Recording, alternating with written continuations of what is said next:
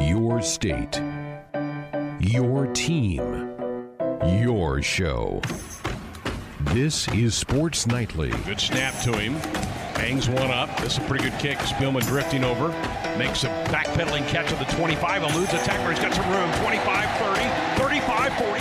Cutting back to the midfield. He's down the near sideline of the 40. 35, 30, 25, 20, 15, 10, 5. Touchdown. J.D. Spielman from 75 yards. Now, let's check the pulse of Husker Nation with your hosts, Greg Sharp and Ben McLaughlin. Hump day. Start to get the juices flowing a little bit, right? For Saturday, Huskers, Buffaloes. Yep, you can start getting fired up a little bit. I know some folks have already departed for Boulder. Some Husker fans have already started to make the journey out on I-80 West. Get out there. Do some sightseeing, see some friends. Get fired up for Saturday's game. 2:30 kickoff, 9:30 pregame coverage here on the Husker Sports Network. Welcome to our Wednesday edition of Sports Alley here on the Husker Sports Network. Greg Sharp, Ben McLaughlin with you. So glad you've dialed us up to be a part of the program tonight. Here's what we have on the show. A practice report coming up in a couple of minutes. The offensive coordinator, Troy Walters, met with the media today as the Huskers prepare for Game 2 of this 2019 season. We'll hear some of his thoughts about an offense that sputtered, quite honestly, in Saturday's opener against South Alabama. We will have our Big Ten Blitz coming up in hour number 2. We'll check in with what's some previews of some games going on with Illinois, with Maryland, and with Ohio State, all matchups that are pretty intriguing in their own right for this coming weekend for college football. So we'll see what's happening at those three schools. We will have our first Big Red replay contest of the year. Give somebody a chance to be a winner from the Nebraska Lottery. That's coming up in hour number 2. Third hour of the show, it is week number 2 of this season of Buy Sell. We'll get some questions, some answers from last week, and some new questions from Brett and Josh coming up in hour number 3. Then we'll talk some Major League Baseball with our insider, Lane Grindle, also coming up in the third hour of the program. Well, let's talk some Husker football. We'll hear from Troy Walters in a couple of minutes, Ben, but the offense is rightfully so. They're frustrated with what they saw in week 1. Mario Verduzco, Husker quarterbacks coach, said today that he called it, quote, a piss-poor performance. And he said, myself included. He goes, Adrian wasn't very good, and I wasn't very good getting him ready to play. I love the fact they're owning up to it. They know that it wasn't very good, and I would be more concerned if I hadn't seen a year of what Adrian can do on the football field. Yeah, I think the ownership and the responsibility, it all goes back to what we talk about with the players all the time about being accountable, holding themselves accountable for, what they do. And unfortunately, the offensive performance wasn't something that any of us expected to see. It was a really tough day, tough sledding for the Husker offense after that first drive. The rest of the day, they had a hard time getting the run game going. Adrian never got in a rhythm. The snaps were poor. I feel like he had open receivers a lot and just couldn't hit them. And I think that was just a very frustrating day and a humbling day for everybody on that side of the ball. And by all accounts, it's gone. This week of practice has gone a little better than last week, and you hope that leads to better results on Saturday. Adrian knew it right away. I mean, you saw him in the hallway after the game on Saturday. He was not happy. He knew that it was not a good performance by him or the offense. Yeah, it wasn't. It certainly wasn't. And I think when you look at the first game, there's always the most evaluation after that first game, and people want to jump to conclusions, and that's fine. You're entitled to your own opinion, but I think it's a course of a long season. It's a 14-week season, a couple of bye weeks sprinkled in this year, and you just hope they can start taking care of business this week in practice. And as Coach Frost said, that's not the team that I've seen in fall camp. And the coaching staff, and specifically on the offensive side, wouldn't say all the things that they did about their boys if they didn't have full trust in them. They didn't say that just to start the engine to the hype train and let that thing run rampant. They said those things for a reason, and I'm hoping that they can get back on beam and be full go against the Buffaloes on Saturday. I've told a lot of people this week, Ben, one game does not make a trend. Now, if this week the offense sputters again, I think maybe you have some concern. But one game is not a trend. It's one game, and this offense certainly has something to prove. And I think they're going to be fired up and ready to play on Saturday against the Buffaloes. This Colorado matchup, during the 80s and 90s when Bill McCartney became the head coach at CU, he really made it a point to make this a rivalry. He wanted to keep Husker fans out of Folsom Field whenever Nebraska played out there. In fact, Colorado ran Bill McCartney out there on Monday at their press conference. He was up there alongside Mel Tucker, came on after Coach Tucker did his press conference and talked about the glory days of fighting the Big Red back in the late 80s when he took over as head coach and their magical run in 1991 to a national championship. Well, Denver Post columnist Mark Kisler has added some fuel to the fire. He has penned a column that came out today's, and I'm just going to read part of the column to you, and this will probably get your blood going a little bit here. He said, "Hey, Buffs, it won't be easy, but as the Bug Eaters return to Folsom Field for the first time since 2009, kindly refrain from the Nebraska jokes. Here in Colorado, we're better than this." Quote, "How do you know that the toothbrush was invented in Nebraska? Well, anywhere else it would have been called a teeth brush. In fact, may I humbly suggest a new theme to honor this rivalry: give a Husker a hug." Then he kind of goes back through the rivalry a little bit, and he says, yes, Nebraska's ranked 25th in the newly released Associated Press poll after beating South Alabama. And he put in quotes, South Alabama, question mark. What, was Chadron State not available, question mark? But anyone who watched the Huskers huff and puff and strain to win their season opener knows that they are a fraud as a top 25, ripe for Colorado to knock off. Since 2015, Nebraska's record was 24-27. During that same time frame, Colorado is 25-27. While the Buffs have been no great shakes on the field of late, college football defines Nebraska, which has been in a state of depression. So give a Husker a hug. Kind of goes on through about rivalries, and that usually rivalries turn into some pretty clean football games. But at the end of the column, and this is the part that will, I think, get folks fired up a little bit. He says, give the Huskers a hug. Goodness knows, after the embarrassment of losing to Colorado 2 years in a row, they're going to need it. How about that? Whatever, dude. Tell yourself what you need to tell yourself. And usually when articles like that are written, and most of the time it's to our neighbors to the east and not to the west. Yeah. I feel like there's a certain amount of envy and jealousy that comes out in that type of writing, to pretend like they're above the history of Nebraska football or the traditions of our great state or our great fans, or our Heisman Trophy winners, or our 5 national championships, countless conference championships. There comes a certain degree of envy and jealousy, and I feel like that truly came out in that article. Clearly, this poor gentleman has a lot of bitter taste and hard feelings towards our state and to our program, and feels a way that a false confidence and a false arrogance coming from in recent years one of the worst Power 5 teams in the country. I don't know that you're any source of gloating. And nowhere in that column did it appear, Ben, that their victory over Colorado State Friday snapped a 7-game Buffalo losing streak. So in their last 8 games, they're 1-7. Wonderful. That's great. Good for you guys. You're 1-7 in your last 8 games.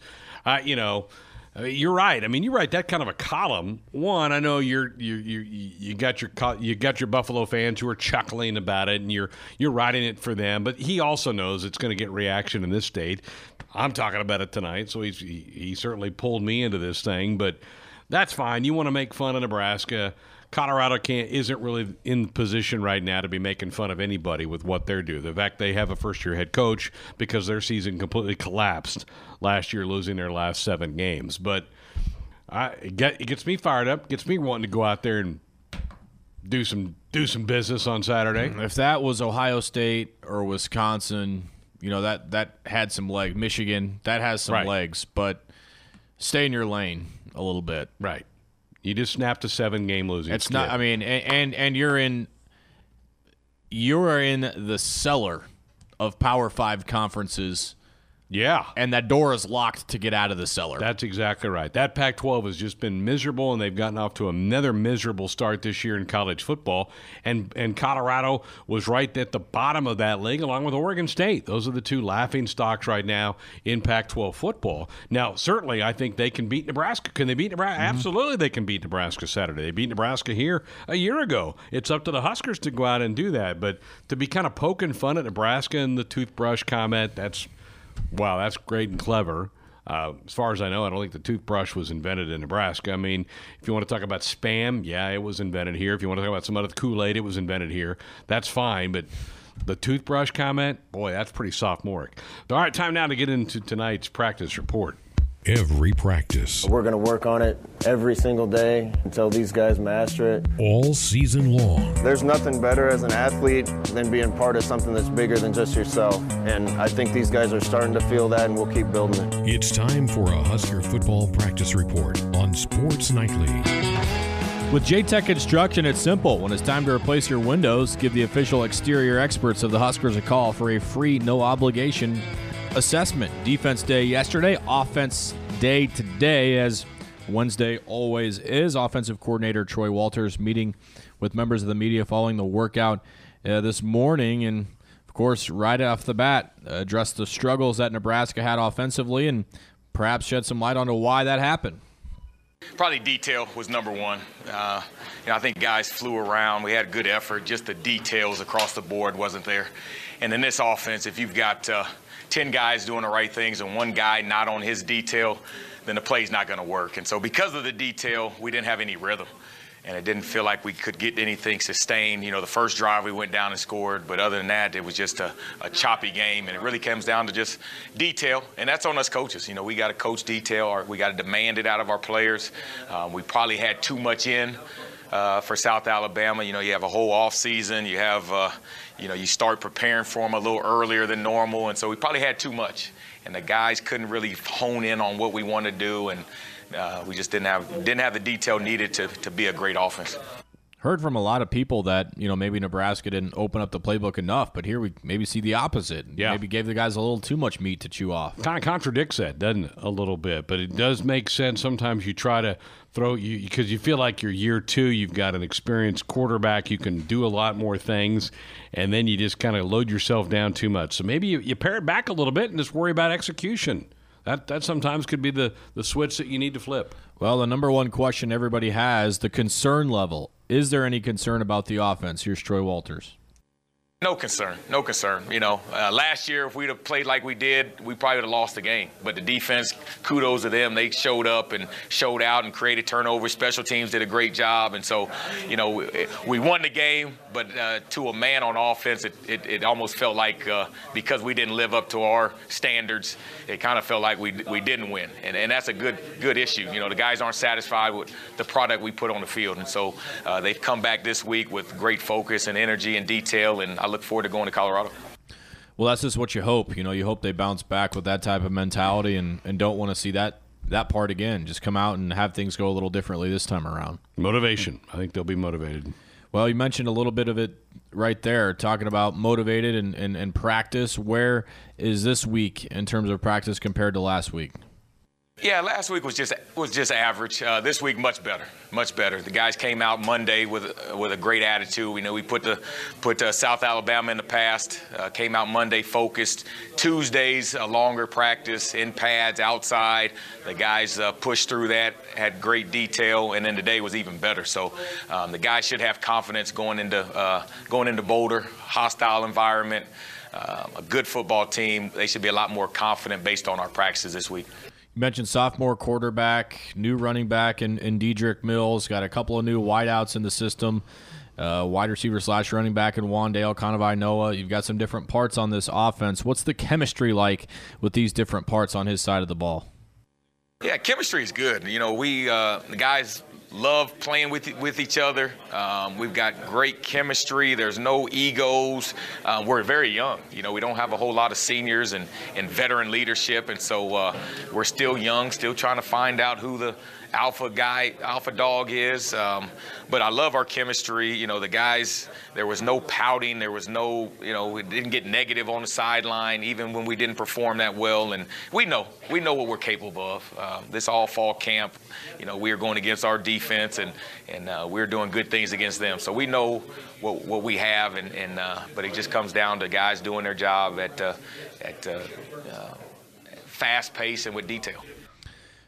Good answer there from Troy Walters. And you lose a guy like Stanley Morgan. That's an alpha dog. That's a guy that commands attention. And Devine Ozigbo, maybe not vocally like Stan, but through his play, you knew that he was going to be a big part to that offense. One thing that never really came to fruition for the Huskers on Saturday was rhythm. Really, the only time we saw that was the opening drive for the Huskers. They went down and scored, but just 17 plays in the second half, and really had a hard time getting anything going. How can they improve on that? Here's Troy Walters. We got to put them in the right place, and that's on us as a coaching staff. This week we're going to limit what we do, and so the guys know exactly what we're going to do. They can focus in practice on the details of each play, and so that we can execute. It's all about playing fast and playing with detail and be able to execute. So as a staff, we've got to take a little bit off of those guys, rep the things that they know how to do, and I think if we do that, then we'll be more successful Saturday. Just never really seemed to be comfortable all day out there. I thought Adrian looked hesitant. I think you're right. I think they never found the rhythm. We've talked about that this offense is a rhythm offense, and the key to every drive is that first down. It allows you then to get it going. And so many times first down was not good, so then they had third and long, and their third down conversion rate was not overly good last week. So it led to a sputtering week, and you certainly hope that picks up here this week. Well, one of the things that a lot of fans noticed, we heard a lot of on different calls and social media, is the snapping issue that Nebraska had at center with Cam Jurgens, and the reaction time that Martinez had to have to corral those things. Was snapping an issue Saturday in the eyes of the OC? Here's what he had to say. That's part of it. You've got to, that's what starts a play, is a snap, and so we've got to be better with our quarterback center exchange. But there were many other detail issues that we had, and even when we had a good snap, didn't seem like all 11 guys were on the same page on each play. There was one guy off in terms of detail, and this offense is not going to work with 10 guys doing the right thing and one guy off. And the guys understand that. We showed them tape. We showed them where one guy was off and how it can disrupt the whole play. And so the guys understand that, and they've come back this week with great focus and great detail and execution. Yeah, you just hope that they can get it figured out. A week is enough time between South Alabama and Colorado to get it figured out. There were a couple of Huskers that we watched for the first time in game, in uniform. The first is a transfer over from Cal, wide receiver Kanawai Noah. Here's Troy Walters talking about the Hawaiian product and what he saw from him in the first game. Yeah, he was kind of nicked up during fall camp, and he's got to get back to shape and conditioning. But the thing about Kanawai is he's a smart football player. He doesn't have to take a whole lot of reps. He's been through the battle. He's battle tested, and so he played his butt off in that game. And didn't have any catches and stats. He didn't appear in the stat line, but he blocked his butt off, hustled. He did a great job. Made a great catch near me on the out of bounds in the end zone, but just couldn't quite get a foot down in the red zone. He was targeted a few times, and he will have an impact on the offense. Just didn't quite see the translation in the stat column against South Alabama. It's just hard to grade many of these guys when you only have 17 snaps and a half of football. There weren't many opportunities for those guys to find it. But I'm with you. I think he's going to be a nice contributor. And another nice contributor that we saw did have an impact on Saturday was Wan'Dale Robinson, the much ballyhooed freshman. What did Troy Walters think of his pride back and what he looked like against South Alabama? Thought he had a good day. Good day. Opening kickoff wasn't what he wanted, but nerves. But he was all over the field. Did a good job at running back. Made plays at the receiver position, and he's going to keep getting better with each game and each experience. And so, very pleased with him and excited about what he's going to do this week. Wan'Dale's a special player. He will be a big part of this offense moving forward. And he told us after the game, after that first kickoff, he dropped. He said he was ready to go, to get the little jitters out, and the first play from scrimmage was designed for him. Sure was. He got tackled by the kicker on one of the kickoffs. I think he heard about that this week. I think Coach DeWitt even said yesterday, he told Wandale, he said, the kicker's you. We don't block the kicker. You're supposed to get by the kicker. So they've been giving him some trouble for that. Yeah, typically the case if that happens. Yeah. Troy Walters, very familiar with the Colorado program, having once been over in that neck of the woods. And, in this case, he's going back to Boulder. What does it mean to him to go back to the stadium in this city? He addressed that earlier today. Yeah, a lot of memories. 2 kids born in Boulder, so I'm, Colorado it's a special place, special atmosphere. Folsom Field, the crowd, Ralphie running. I mean, it's special. So I told our guys to embrace it. They don't like red there. That's one thing. When I coached there, you couldn't wear anything red, great rivalry, and I told our guys to embrace it all, man, because it's going to be a great atmosphere, and I know there's going to be a lot of red in the stadium, and so it's just Fox TV, national TV. It doesn't get any better than this. I kidded with our players, man. This is the type of game I dreamt of when I was a player. It doesn't get any bigger, any better, and the guys had a good week of practice, so they should be confident, and we're confident as a staff that we're going to go out there and do a lot better than we did last week. Shouldn't have to be a lot said from the coaches to the players to get him ready on Saturday. Absolutely. I think he's ready. It's pretty bizarre. He was at Colorado on that staff and then ended up joining Scott Frost and down to UCF and then coming to Lincoln for that as well. On Wednesday nights, we love to do a little spin around the league. We call this thing the Blitz. The Big Ten Blitz. Ohio State. Here to talk to us about the Buckeyes from the Ohio State Radio Network, Matt Andrews, good friend of the program. Well, pretty good opener, right? Justin Fields got out of the gate quickly. I would assume most people pretty happy about the way Game 1 went. Greg, I would agree. It was, 7 minutes in, it was 28-0. But then the question became, did they hold back? Were they not executing properly as the next 2 quarters went? Because they got sluggish. But all in all, yes, a great opener against a team I think that'll win 4 or 5 games. But certainly as good as they were to start, enough of an area to improve upon going into week 2 against the Bearcats. Were they able to get some backups into the game, Matt, and develop some depth? Yeah, and that's the thing, Greg, we've heard all camp is, and from almost every assistant coach to a man, the depth that they think they have and the depth that they tried to use once it became 28-0 very quickly. And I think Larry Johnson said they played 11 defensive linemen, maybe 12.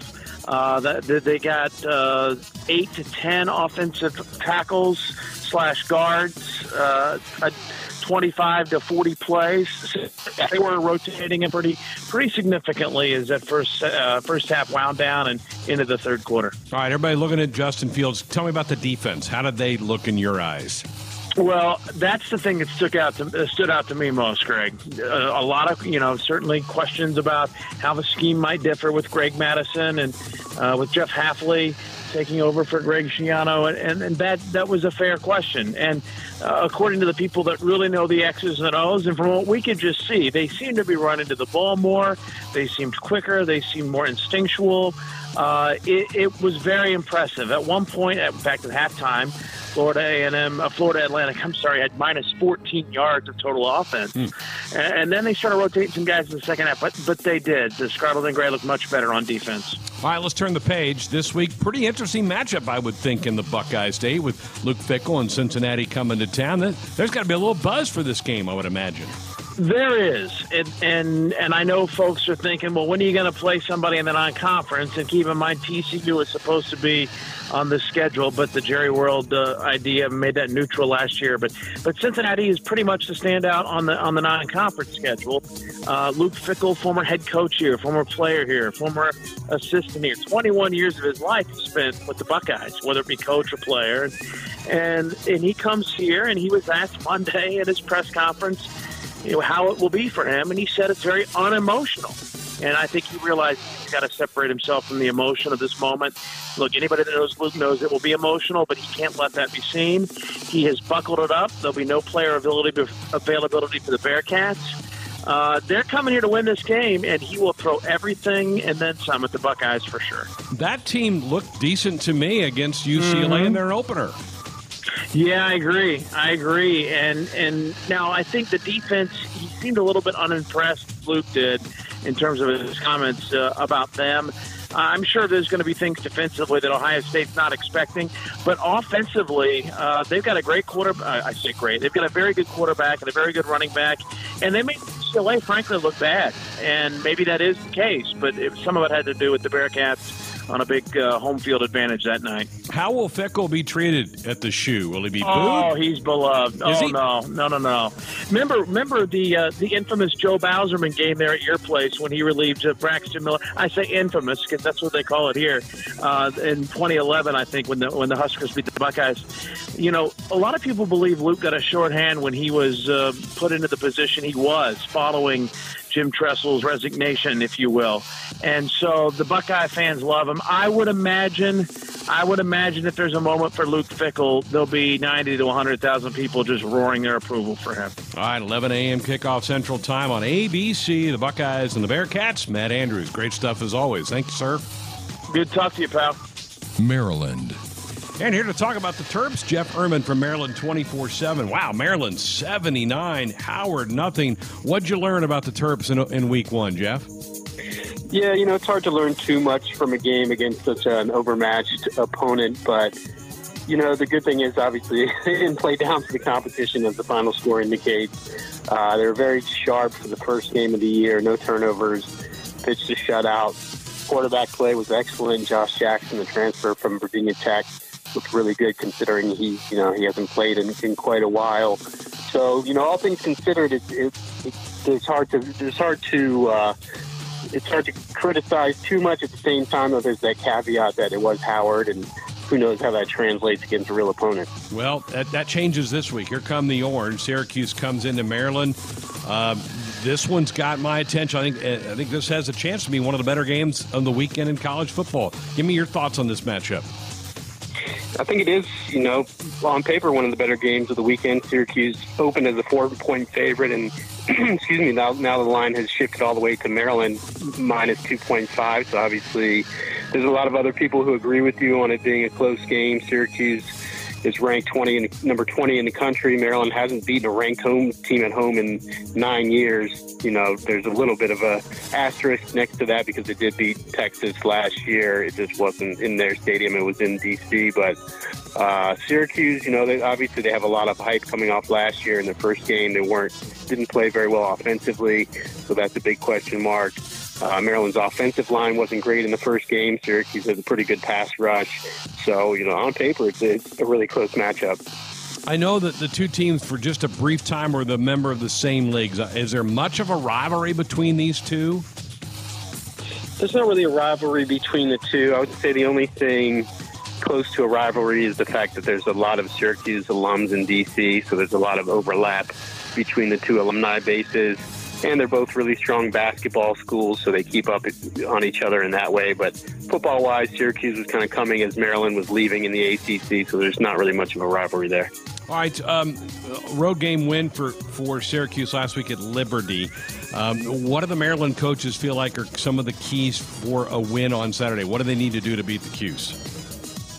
Well, the offensive line has to play better. You know, despite the score, it wasn't that crisp in the opening game. Howard threw the kitchen sink at them, though, so, you know, that's a little bit tricky in evaluating that. But, you know, I think the pass rush is the big thing. They want to back. He's just in his second career start. Was really shaky in his first, I think, 5 yards per attempt and threw 2 interceptions, and slowing this several good running backs. But, you know, I think the marks are on the offensive line and getting a pass rush defensively. They got 8 sacks against Howard, but again, an overmatched line. So, you know, it's cliche to say, but I think it could be decided on both lines. Jeff, okay, this is the game coming out of game day. Will there be a good atmosphere? What do you imagine for an attendance crowd? What will the spirit be like in the stadium? Yeah, it's funny you ask. That's a big topic of conversation this week. Maryland really hasn't had a lot of buzz surrounding a football game in a while. Last year being an egregious exception, or I shouldn't say exception, egregious example of that with all the off-field turmoil they had. The attendance wasn't good at all for obvious reasons before that. Under Randy Edsall, they weren't really very exciting to watch. And so, there's been a lot of apathy, but you can sense kind of the buzz. The prices are creeping up more than usual. And Lockheed's done a really good job of engaging the fans, engaging the students, and trying to get them to feel like they have some ownership of this team now. So, I don't think it'll be a sellout, but I would say 40,000 plus is realistic, which, is a pretty good crowd just considering where Maryland's coming from after last year. Jeff Berman from Maryland 24/7 with our preview of the Terps hosting Syracuse, 11 a.m. Central on ESPN. Illinois. And here to tell us all about the Illini, our good friend Steve Kelly from the Illinois Network. Illinois very impressive. Akron 42-3. I would guess the grades, if you took a grade card out, it would have to be pretty good grades for the opener, Steve. I think that's right, Greg. Akron finished about 5th in the Eastern Division of the Mid-American Conference, so they've got some rebuilding to do. But Illinois dominated all the way through, gave up just the field goal, gave up under 200 yards total offense to the Zips in the ball game. And a couple of storylines. One was the defense doing that job and looking much more experienced than it has in the past. Of course, you remember they started the whole rush in the last couple of years. So those guys are a graduate transfer from Michigan who has 2 years of eligibility remaining, started and went most of the way at quarterback. He was 14 for 23, 103 yards, 3 touchdown passes. He also rushed for a 20-yard score in his debut for the Fighting Illini. So offensively, things look pretty good. Illinois rushed for just over 200 with not one guy standing out. Reggie Corbin, last year's leading rusher with over 1,000 knee injury. Well, it's kind of like Mikey Dudek. Guy can't catch a break with that. That's awful to hear that. We were following that quarterback race from afar here, Steve. I'm a little bit surprised that Peters won the race, but as you said, he was pretty darn efficient in the opener. I guess maybe that's why he won the job. Yeah, he's a big guy. He's 6'5", 220, and very efficient, got a good, strong arm, and he moves around a little better than I think a lot of people thought. They thought he was more of a pocket pro-style quarterback, and maybe in the big picture he is. But actually, the quarterback race turned out to not be that close. They've got a highly touted freshman in Isaiah Williams out of St. Louis, Trinity Catholic High School. He was in the mix. He did not play in the game against Akron. I do expect him to play maybe this week. As you know, with the new redshirt rules, they can play up in 4 games and still retain the redshirt possibility. So I'm guessing we'll see Isaiah Williams at some point here. Okay, let's turn the page. This week it is at UConn, so a road game for the Illini, and maybe for one of the few times in quite a while, Illinois favored to win a road game. Size up this matchup for us. Yeah, they're a heavy favorite. They're about a 3-touchdown favorite. UConn defensively last year, I think, was last, if not next to the last in the country. And Illinois wasn't much better, but UConn was one team that was worse defensively last year. And they went 1-11 on the season. They're coached by Randy Edsall in his second stint at UConn. Of course, he was at Maryland for a while. But Illinois should win their first road game. This is an interesting note. First road non-conference win since 2007, when Illinois went to Syracuse and won at the Carrier Dome and went on to play in the Rose Bowl that year. So it's been a while since the Illini have won a non-conference game on the road, and they're a heavy favorite to get it done in East Hartford, Connecticut. All right, Illinois on the road this week, taking on UConn. It's a 2:30 kickoff Central Time, and you can find that game on the CBS Sports Network. Great stuff from Steve Kelly from the Illinois Network. Steve, thank you, and looking forward to seeing you in Champaign in a couple of weeks. Won't be long. Thank you, Greg. Let's do it. Buy, sell. It's time to buy or sell. Buy,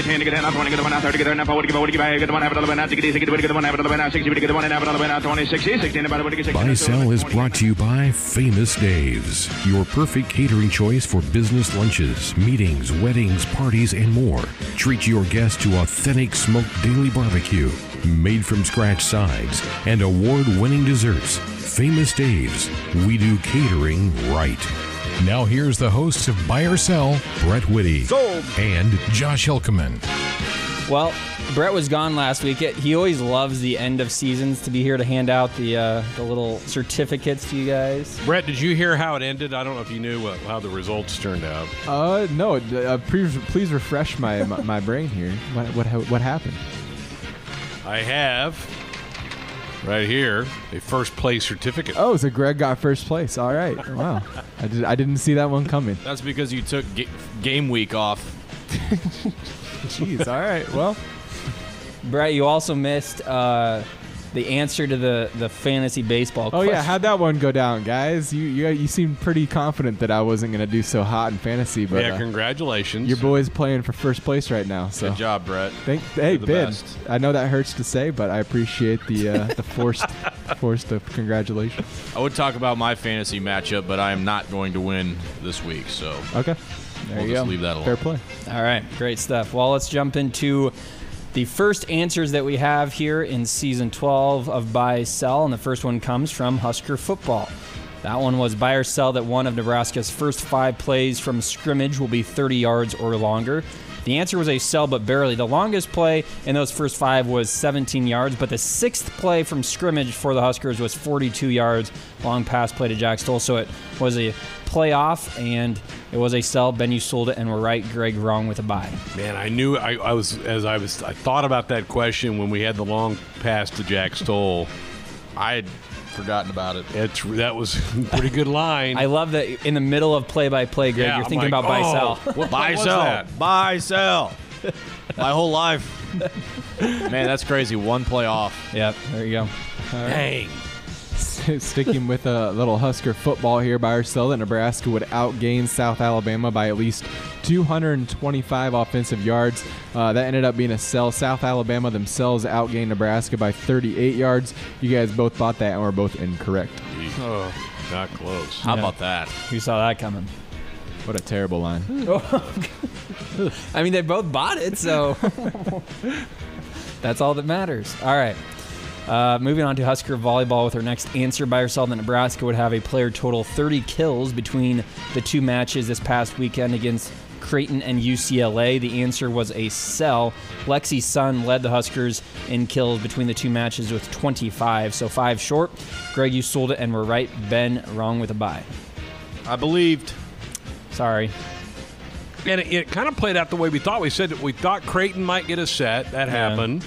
So that even made it more likely, but I went against the grain. Yeah, there would have need to have been at least one more set play, Right. probably 2 for Sun to get up to 30.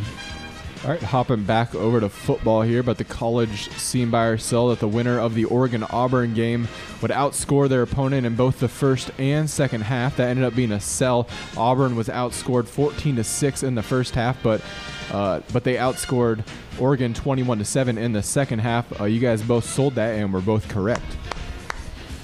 That was a really good football game. Yeah, it was. Really, really good game. Good work.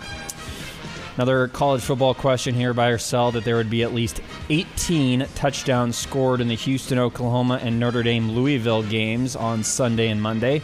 The answer, I was surprised when I looked this up. It was actually a buy, and it was exactly 18 touchdowns scored between those games. Houston, Oklahoma had 11. Notre Dame Louisville finished with 7 touchdowns between the 2 teams, so it was a buy. Ben, you rooted for offense, and you got it right. Greg, wrong with this out. Can we take a second to talk about how that Oklahoma game ended? Go for it. They were ready to kill the clock. They had their backups in. Yeah. Dana Holgerson calls timeout after first down when they're trying to kill the clock. Oklahoma backup running back, pops like a 60-yarder to get down to like the 11-yard line, and they score on the next play with like 40 seconds left in the game. Yeah. And that's the difference right there. Think about that. You've won 2 questions over me. One was the Jack Stoll play happened 1 snap later, and then that finished there. I also lost one by only 5 kills, too. So 5 kills is quite a bit. Like Josh said, it might have taken more than a set. No, one set would have done it. There you go. All right, and moving on to a little Major League Baseball buy or sell that the Twins would break the single-season team record for home runs before September 11th. That ended up being a buy. They broke it on August 31st. You guys both bought it and were both correct there. Smashed it. Not even close. They had smashed 6 home runs and a loss on last Saturday to get it done. You didn't have to say the loss, but yeah. Crazy how much they've muscled up this year. It's crazy. Still not the best record. You're going to win the division, though. Yep. As predicted by you. You were the only one. The only one. Take it I out. also had the Rockies winning the NL West. So. Well, we won't talk about that one. All right, our last answer here in week 1 of season 12 comes from U.S. Open tennis. Buy or sell that Serena Williams would sweep her next 2 matches in rounds 2 and 3 of the U.S. Open. That was a sell. She actually lost the very first set that she played right after we asked the question last Wednesday. And since then and before that, so she swept all 4 of her other matches that she's played. But the second round. Yeah, talk about luck. Second there you round. go. Luck. She got beat. What was the set? 1 set. Score? Yeah, but anyway, so Greg, you sold it, and we're right, been wrong with the buy. Trying to So look we up both the- lost close ones. Yeah, well, I don't know how that close. Serena. It happened the very first. But then she won all the rest of them. I mean, The whole time. Yeah. Jack Snow was one snap. 1 snap, 1 set. Call it even. Call it a wash. Dana Holgerson calling the dang timeout. That one's the most fluky one of all. That probably should not have happened. Well, that was a but, pretty good line. Right on the money. yeah. She lost 7-5 in that. Yeah, it wasn't first even a set. tiebreaker. Please. Tell yourself what you need to tell yourself. Anyway, through all of that, you guys both went 4 of 7 on the week, and you're tied here to start out season 12. Neck Deadlock. and neck. Ben, you did not go over 100% like you did last season. That's so okay. I lost last season, so maybe it's bad. Bad luck to Mojo. start out 110%. I don't have to start from behind like I've always had to. Well, there you go. Okay, let's jump into some new questions for the week. And we start, of course, with Husker football. Buy or sell that there is a defensive or special teams touchdown in the Nebraska-Colorado game. Either side. Yeah, it doesn't matter each side. Okay. I'm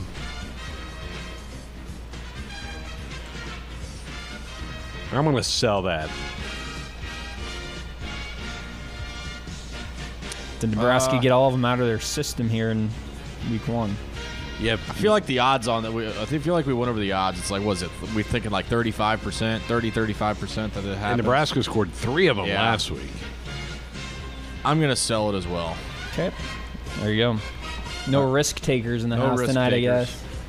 All right. Sticking with Husker football, buy or sell that Nebraska has a player with more rushing or receiving yards than Laviska Shenault has receiving yards.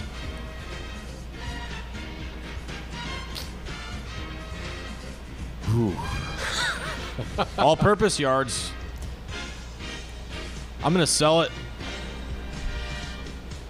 I'm going to sell it. If it was all-purpose yards, I'd buy it. Okay.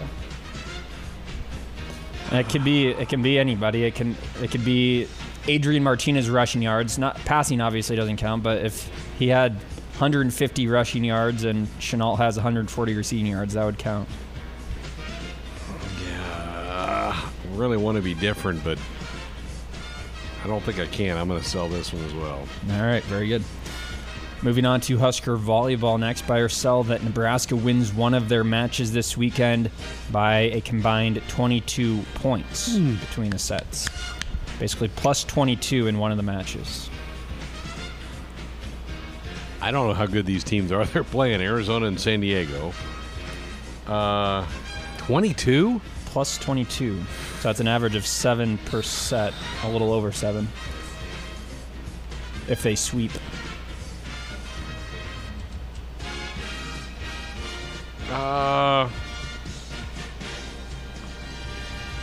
I'll buy it.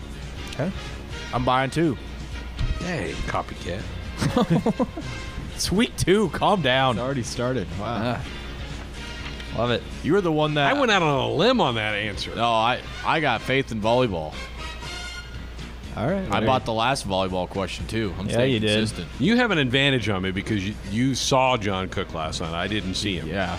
We That's went a over these. huge advantage. We went over these questions yesterday. Yeah, you knew what they would be before they were even asked. All right, moving back over to some college football, buy or sell that Texas and Texas A&M stay within a combined 29 points of LSU and Clemson. Good question. That's a good question. A&M is at Clemson. Texas is at home. According to that one dude for A&M, they're going to beat Clemson. I'm going to buy it. I think the Texas game's close, and I don't know that Clemson just smashes them. I think they're going to win by a couple scores, but I think it's within that margin. Okay. Yeah, I'm with you. I'm going to sell it. I think it's closer than 29. That was a copycat. So you're buying because then it's buy or sell that they stay within 29. Oh, Yeah. Yeah, then I'm buying. Yeah, Okay. I'm buying too. Yep, you're both buying. All right, got it.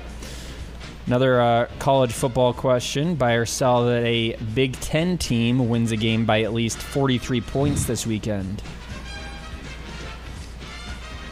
Let me go over the schedule here. Maybe it'll be Maryland by winning by 79 again. Maybe. Rutgers at Iowa.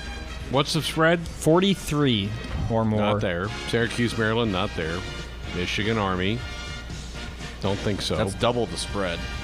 Ohio State, Cincinnati. Nope. Vandy, Purdue.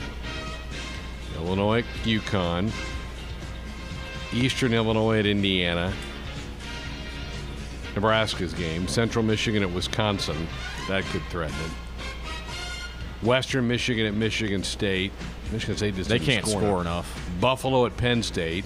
Buffalo's a lot better than Idaho. Yeah.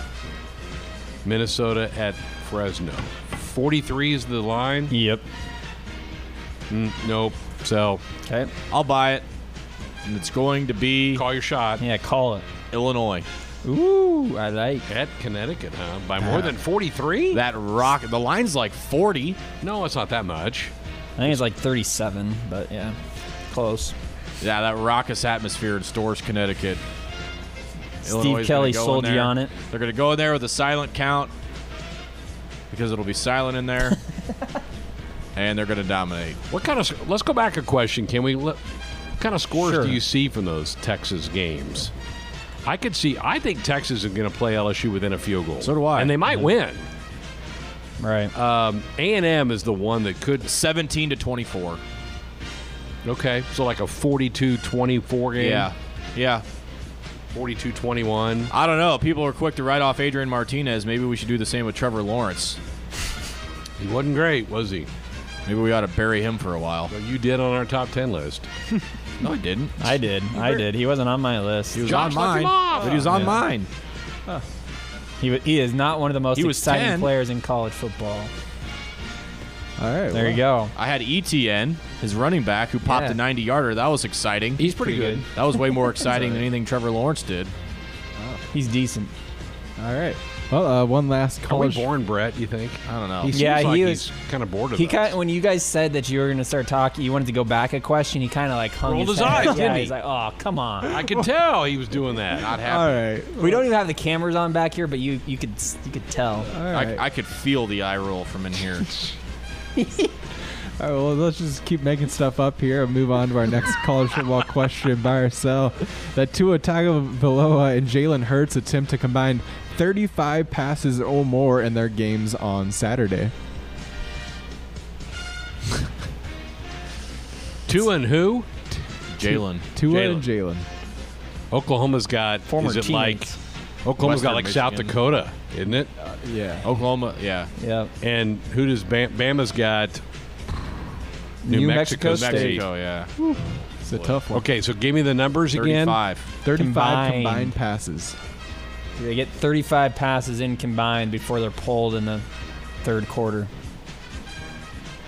That's a great question. 35. Can they throw 18 apiece?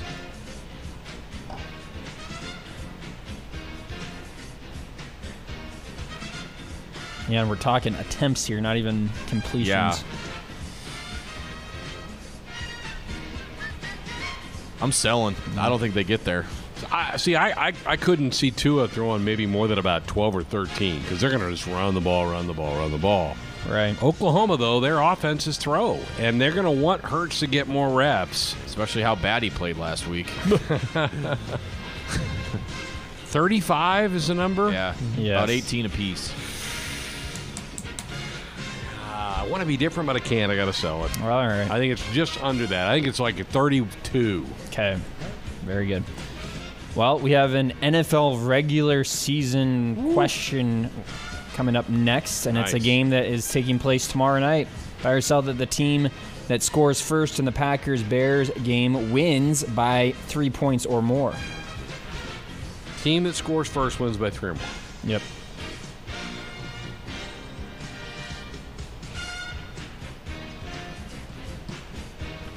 Packers will score first. Bears will win the game. All right, so that is a sell from Greg. Dang it. Well, I'll be different on this one just because. So I'll buy it. Yeah, love it. Packers score first. Packers win the game.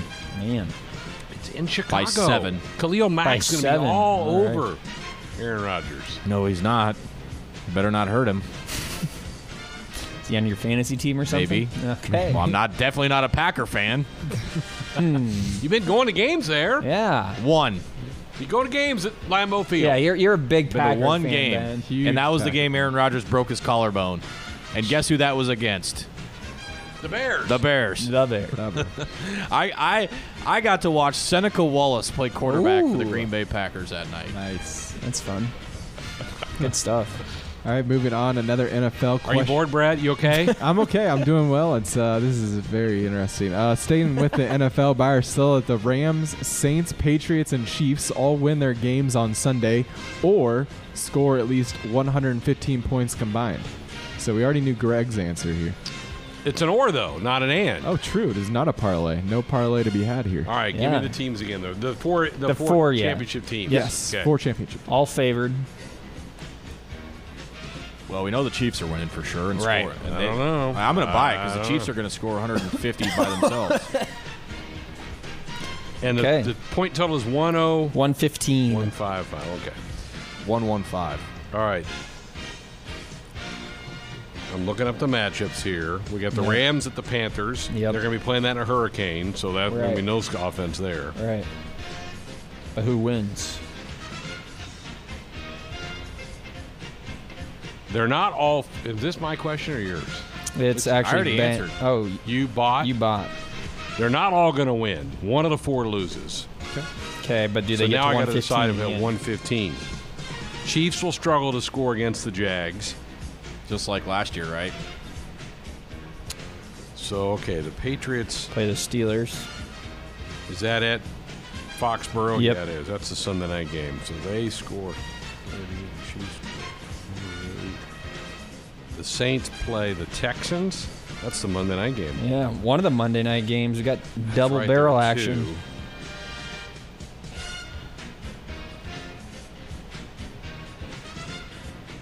$115 was that come out like 30 a team about.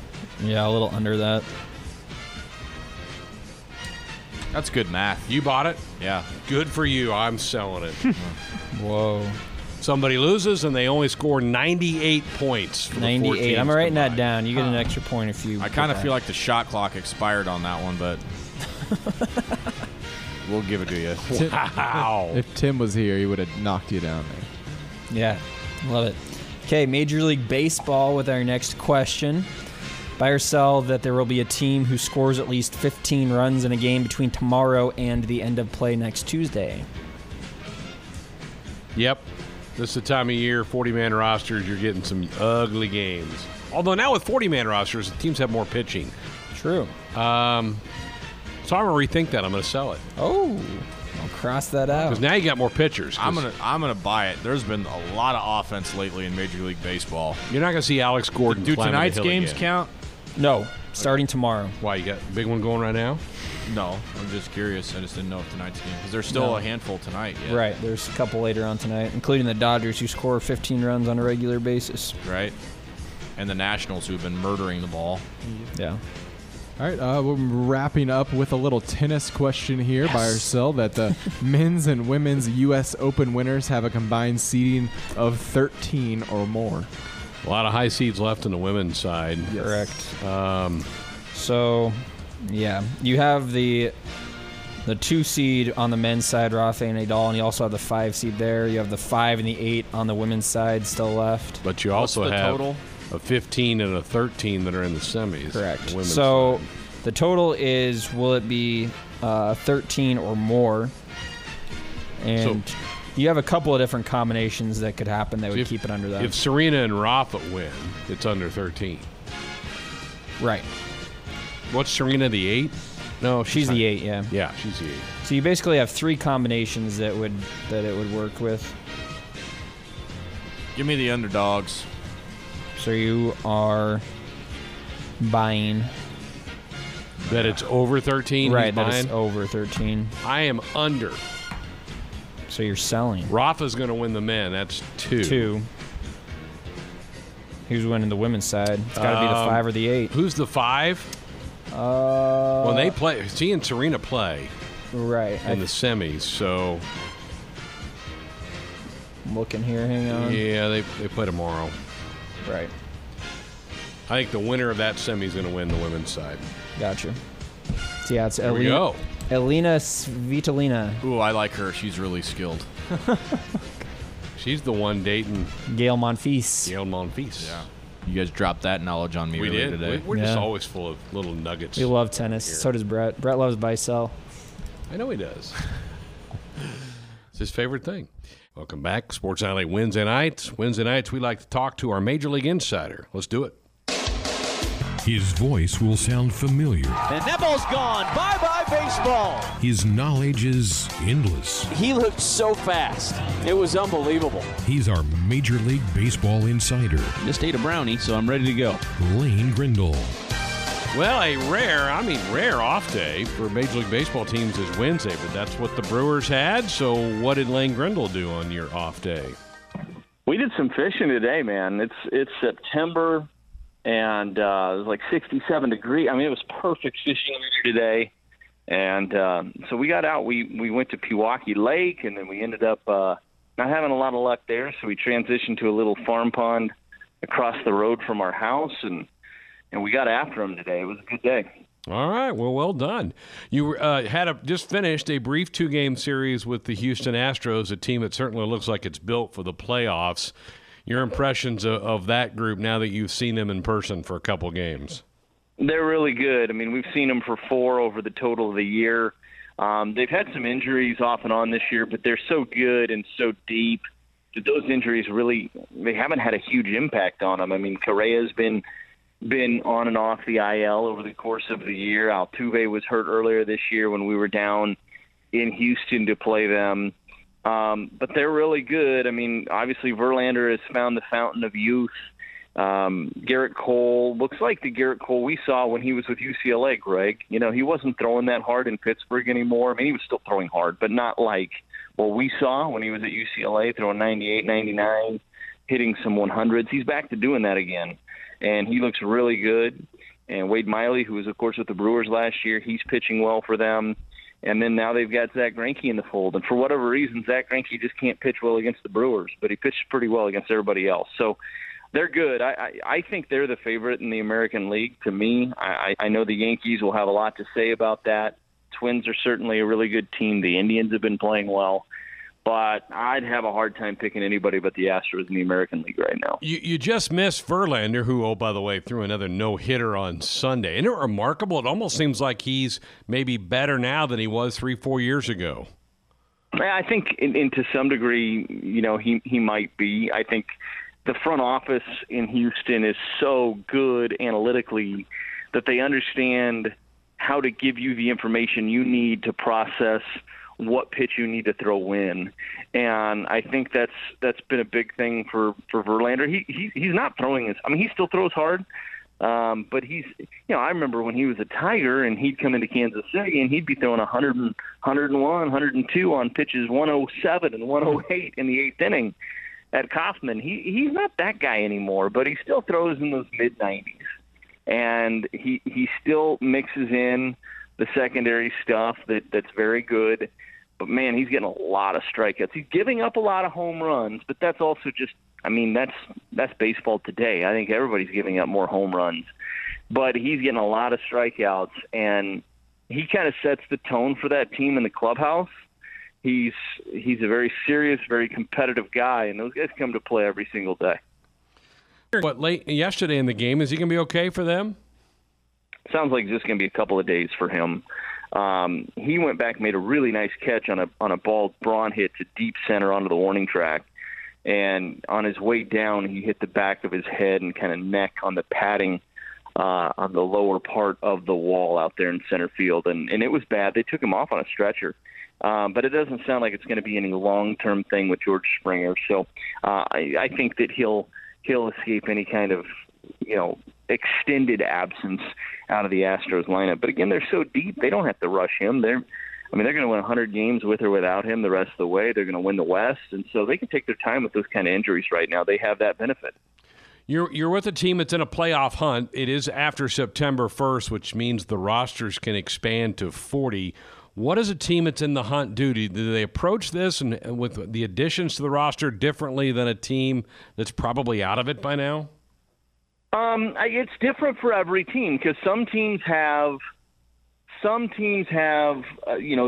such a strong 25-man roster with no real weaknesses, and so they may add a few arms. Everybody's going to add a few arms because you always want to have extra arms if you can. You don't want to get caught where you're behind and you're throwing somebody out there in a dangerous situation. So you're always going to have arms, but some teams maybe will only add 3 or 4 guys. They don't want to mess up everything, right? They've got this great chemistry. Everything's rolling along fine. It's extra room in the locker room. And when you go up to 33, 34, 35 guys, all of a sudden the locker room's a little bit more packed. The plane's a little bit more packed. And some teams don't want to mess with that much. There are teams that, from a development standpoint, want to get those younger guys up. They want to get them at bats. They want to get them looks. And those are more your Kansas City Royals, Detroit Tigers teams. And so they'll expand their rosters to 34, 35, 36 sometimes in those situations if they have younger guys on their 40-man roster that they want to give a look to. And then there's teams like the Brewers, where the Brewers, their strength is in numbers. They have a lot of major league quality arms. They don't have a lot of Justin Verlanders.